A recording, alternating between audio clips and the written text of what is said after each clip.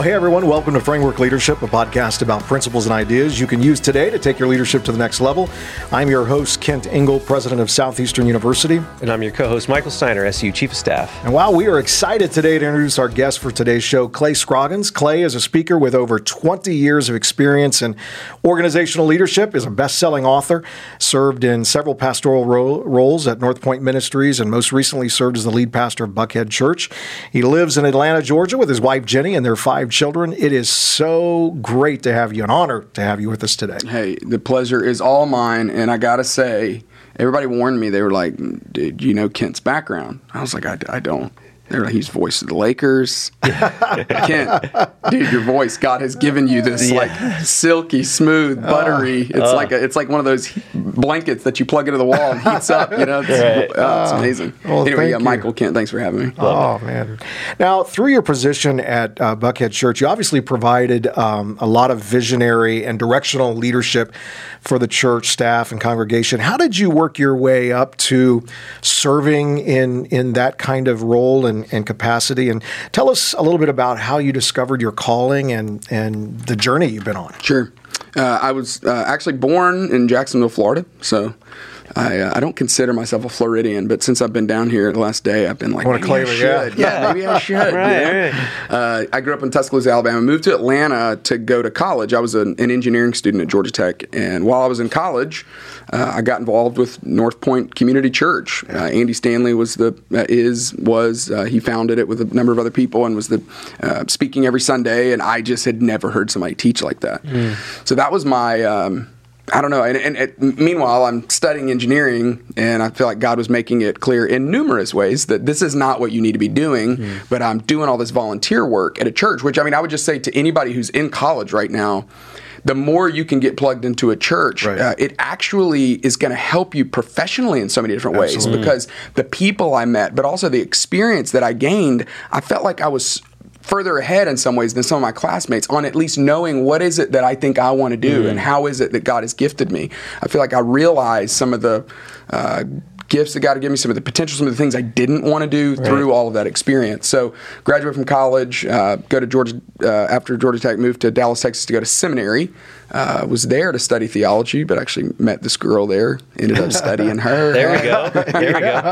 Met my wife. You got your PhD. yeah, you did. Right. Yeah, that's good. Exactly right. And we met, got married. We both graduated from Dallas Theological Seminary. So she was from Tyler, Texas. This from Tyler, Texas. She had never lived outside of Texas, and so moving to Atlanta was a pretty big deal. Those Texas people. Yeah. They love Texas. And I love that as you're talking about, you know, the power of getting involved into community, especially right after you graduate. Talk to us a little bit about what are some strategies? How can students be thinking about they're moving into new cities? How do they find churches? How do they find these communities? What advice would you give them in those kind of situations? Well, give yourself some space for sure. You know, I think if you're in your first semester, give yourself some space to do some shopping, check some places out for sure. But I'll tell you what did it for me, or what the big moment for me. I've got this cousin who lives just on the other side of the state of Florida in West Palm. Jimmy Scroggins is a pastor at Family Church, and I'll never forget. I was telling Jimmy about it.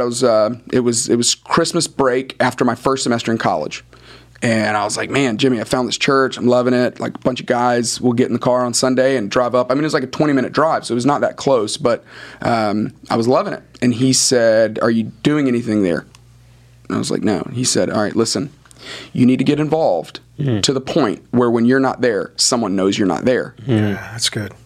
And that stuck with me. Yeah. I mean, I was like, that's good. So I would just say, whatever you're doing, don't just attend a church. Don't just go to a church, but engage in a church. Yeah. Do something there. And it could be anything. I mean, there's something, churches specialize in taking all kinds of people and saying, hey, let us help you figure out what your role could be in the community of God. And so I would definitely get involved to the point where when you're not there, someone knows you're not there. But how does a student know that this is the right, like how would a student know, or anybody in that career, this is the right church to start investing in that level versus shopping around? Like what are some of the things they should be looking for? Is like, hey, this is kind of a good spot to put down some roots.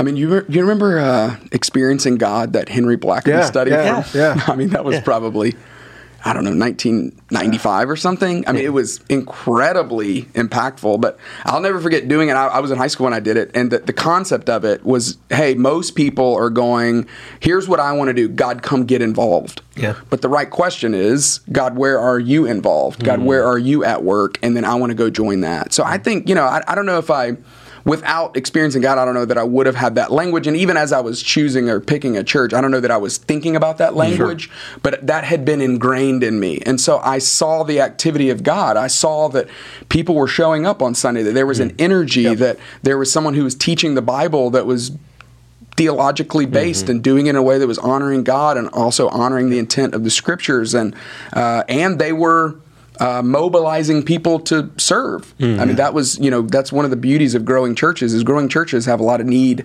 for people to serve. So I would find somewhere where there's an opportunity for you to serve, where you feel like there's an energy, where they are opening up God's word and connecting people to each other.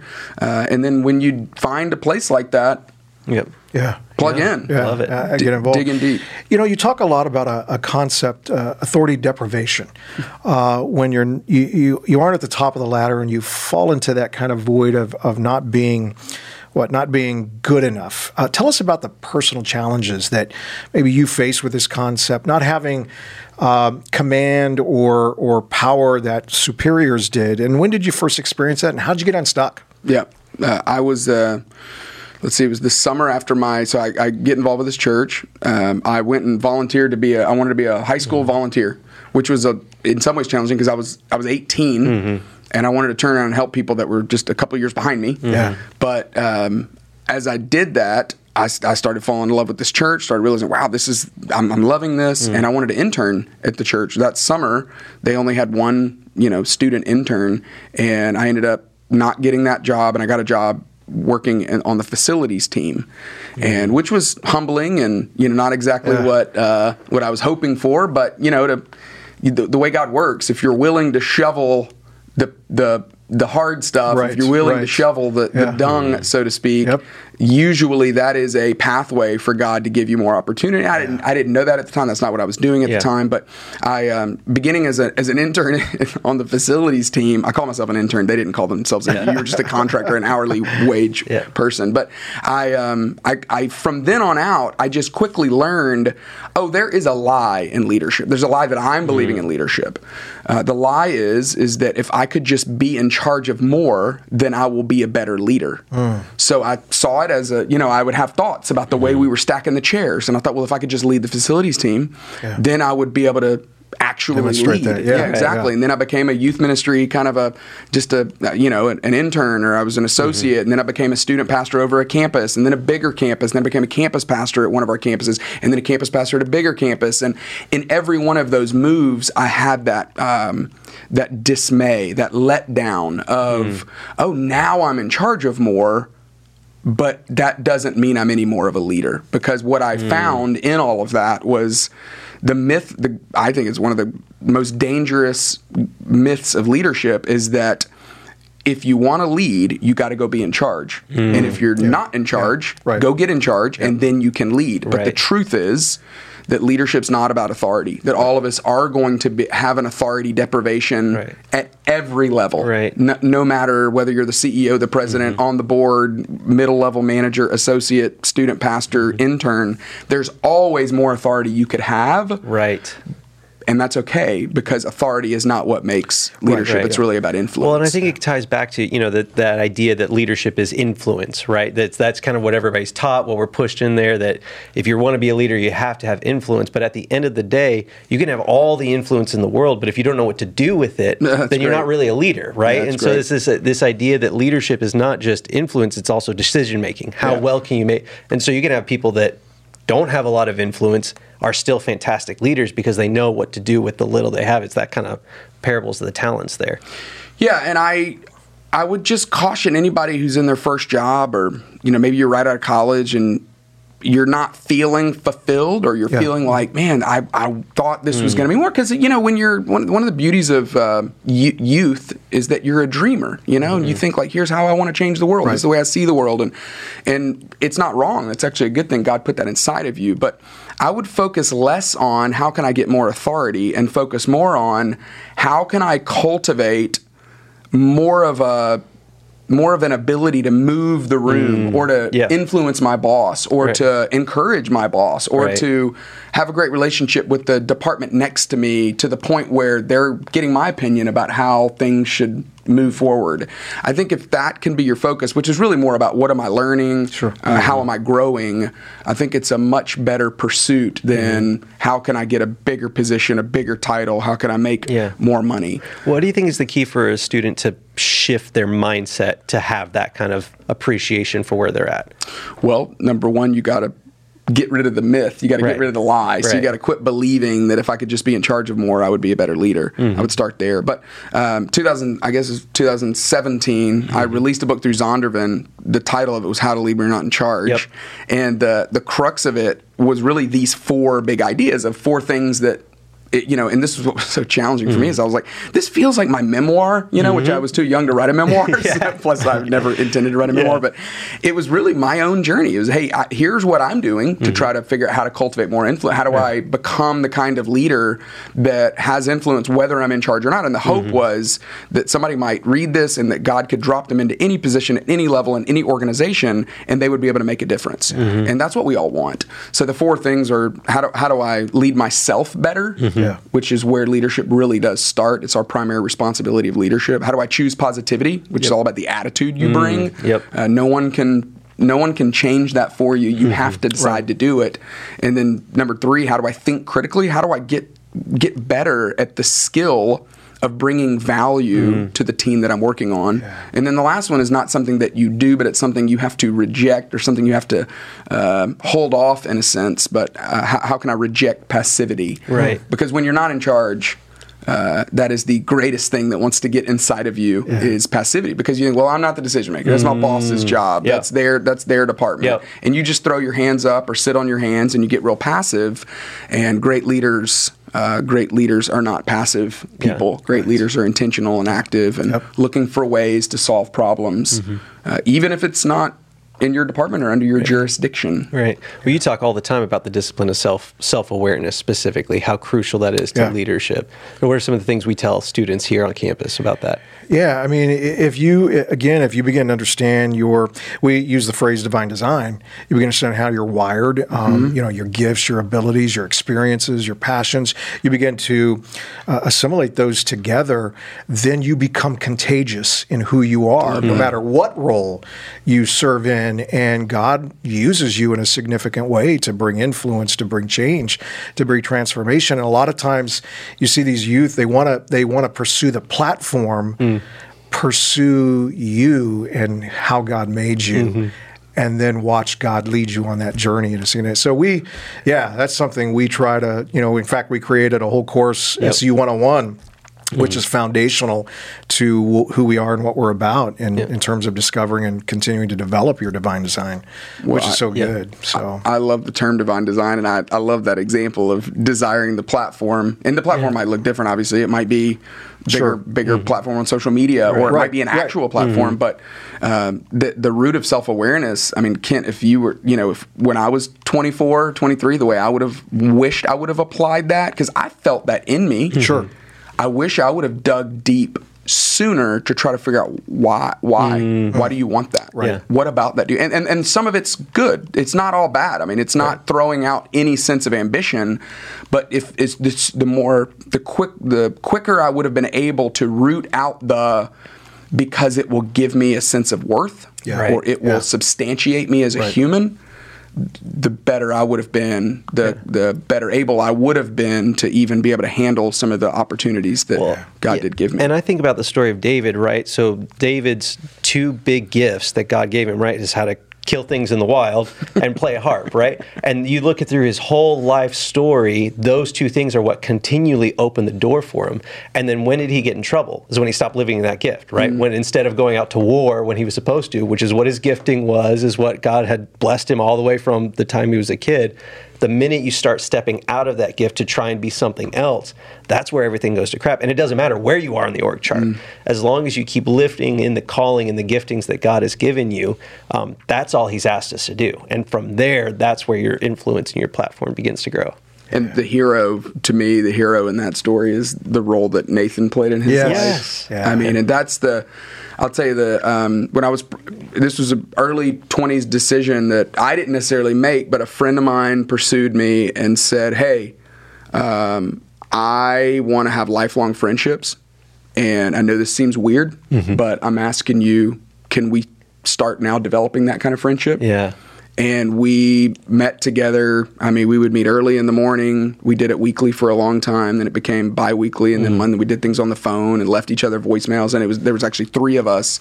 And those guys, I mean, even in the most recent season that's been significant for us, I about almost a year ago now resigned from my job. Right. And these were guys that came, and honestly, I call it an intervention. Right. There was nothing massively wrong in my life. It wasn't a big moral failure, but they just knew you don't seem alive. Yeah. You don't seem like you are living in the calling of what you're best at and what God put you on the earth for. And we just want to know, what's your vision and what are you doing about it? And, in a sense, it was their Nathan moment for me. Yeah, love that. And it was, gosh, I mean, just massively impactful for my life. I mean, it changed the trajectory of my life for sure, because I had friends that loved me enough to hold up a mirror and say, hey, we just want to let you know this is the way we see you, this is the way we believe in you, and we want to help you figure out what to do about it. Yeah, so good. A couple of more questions before we close and go into our fire round. You wrote a book about how to lead in a world of distraction. Talk to us a little bit about how leaders can turn down the noise and kind of focus in on goals and aspirations without letting things really, like social media, just kind of come in and bombard our lives and interfere, really. Well, the challenge with distractions, it's not the distraction that's the challenge. The problem is what we miss. The problem is what's on the other side. And you all have seen that. You've seen it more than anyone else because of the generation that you work with. Yeah.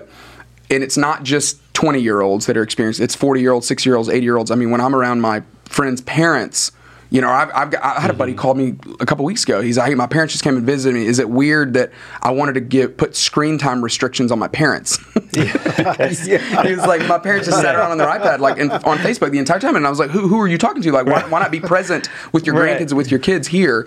But this is a problem for all of us, that the distraction of technology, the distraction of work, the distraction of ministry, honestly, everything can be a drug. Right. We keep our fingers on the dial of it. And honestly, what we're distracting ourselves from most are the things in our life that we don't want to deal with, the things in our heart, the things in our soul that we don't want to deal with, it would be easier to mask them. So for leaders, the question is exactly as you posed it, Kent, how do leaders turn down the noise low enough and long enough to be ruthlessly curious of what's going on inside of them? Because the best leaders are the most healthy leaders. I mean, I love what you said about emotional awareness a few minutes ago, that the best thing a leader can do is, how can I become more emotionally aware of what I'm feeling, what I'm experiencing, not be whipped around by those emotions? Yep. How can I be empathetic toward what other people are feeling so that I can help lead them better? And the enemy of all that is distraction, because we're all susceptible to turn the noise up when we don't want to deal with what it is we don't want to feel. So the best way to do it is to apply all the amazing and difficult spiritual disciplines that God has given us, like fasting and Sabbath and meditation and solitude and silence and the voice that is inside of our head most. So learning how to install those rhythms in our life, they become the thing that keeps our soul healthy. When Jesus said the pure in heart will see God, I think that is how we keep our heart in a pure place. It's fun you bring up Sabbath and silence, especially in the context of social media. I was having a conversation with a friend of mine a couple of weeks ago, and we were going back and forth. He's big into cryptocurrency, and he's like, we just need to really help people understand like a theology of work. Like they just need to like work more. They need to get into it. And I'm like, well, the Bible talks about work, but it also talks about rest, right? And so we live in this society where I feel like we're at the crux of, really this industrial corporate resolution. We're working more now than we ever have before as a society because we're always on. And the answer is this ancient solution of rest, of taking time off, of stopping, everything like that. How would you encourage students, even at the beginning of their careers, right, where they feel like maybe I should hustle, put a little extra time in to accomplish the goals? How can they incorporate that rest, that silence in their day-to-day life? Well, you brought up what I would refer to as great tensions, right? I mean, those aren't problems to solve. The answer is not, do I just rest or do I just work? I mean, the answer is, well, you do both. Work hard. Work as hard as you can work. Yeah. But make sure that you have a rhythm. Make sure that you have installed some kind of weekly practice of Sabbath, that you would take a Sabbath from technology, you'd take a Sabbath from work, you would take a Sabbath even from all of your own dreams about the future, just to be able to be present. This is what prayer is, but it's the ability to do what Jesus said, to be able to close the door in secret and pray to your Father who is in secret. And when you do that, he will reward you, is what Matthew 6 says. Yeah. So I think it's those practices you're so right, Michael, that it's not something that you wait until life gets busy to install. Right. I mean, that's like waiting for the storm when you're in the middle of it. No, you put them in your life now. And here's the problem. They will never feel urgent. Right. But if you can begin those habits now, you are, what does James Clear say in Atomic Habits? You are making a vote. You are casting a vote for the kind of person you want to become. Right. Which I think is a brilliant line. That every habit that you put in your life is a vote for the kind of person that you want to become. Right. And so that's where I would begin, is I would say the place to begin is right now, right where you are. Yep, love it. That's great. Well, we want to move into our fire round, ask you a few questions surrounding kind of everything we've discussed. And again, you can just answer with your gut like you always do, but we just want to grab a few practical and applicable pieces of advice for those that are listening in. So, Michael, you can fire the first one. I think we'll just do 3 questions. Love it, love it. Okay, so first question, what's the number one key to becoming a leader of influence? Wake up earlier. There you go. Great. Love it. We talked about self-awareness, self-discipline, self-management. How do you daily build that into your life? The linchpin for me is reading the Bible. And I know that seems like, oh, well, you're a pastor, you're supposed to say that. But I'm telling you, every man or woman over the age of 50, 60, 70 that I respect, if you ask them, what is the secret to becoming the kind of Jesus follower that you have become, they will tell you it was this daily discipline of reading the Bible. And it's like one of those linchpin habits where when you do it, it kind of unlocks the door to a lot of other things. Yeah, that's good. Love it, love it. Last question. If you could go give one piece of advice to your 20-year-old self, what would it be? I would say that the person you pick to partner up your life with is the most important decision. Yeah. Beside the decision you make to follow Jesus is by far the most important decision of your life. Again, the season I've just gone through with this, deciding to resign from what is my dream job, my wife has been the most incredible advocate for me. Yeah. And wise sounding board for me. Yep. And I just think, good gosh, where would my life be if I had not married someone this amazing? So I love it. Just do not overlook the importance of that decision. Absolutely. That's Absolutely. so good. Well, Clay, man, what a privilege to have you on the podcast today. Hey, thanks, guys. Really appreciate it. Grateful for your insight and wisdom. If you want to stay up to date with Clay, you can follow him on Twitter, Instagram, Facebook, and LinkedIn at Clay Scroggins. Michael? Yep. And for more leadership content, you can check us out on Instagram at Kent_Ingle, at Dr. Michael Steiner, or on Twitter at Kent Ingle. You can also subscribe to our YouTube channel so you never miss an episode. Get leadership content right to your YouTube feed. You can also visit our website, kentingle.com. Subscribe to our weekly newsletter for free leadership content sent straight to your inbox. Thanks so much for listening to Framework Leadership, and we'll see you next time. Take care, everybody.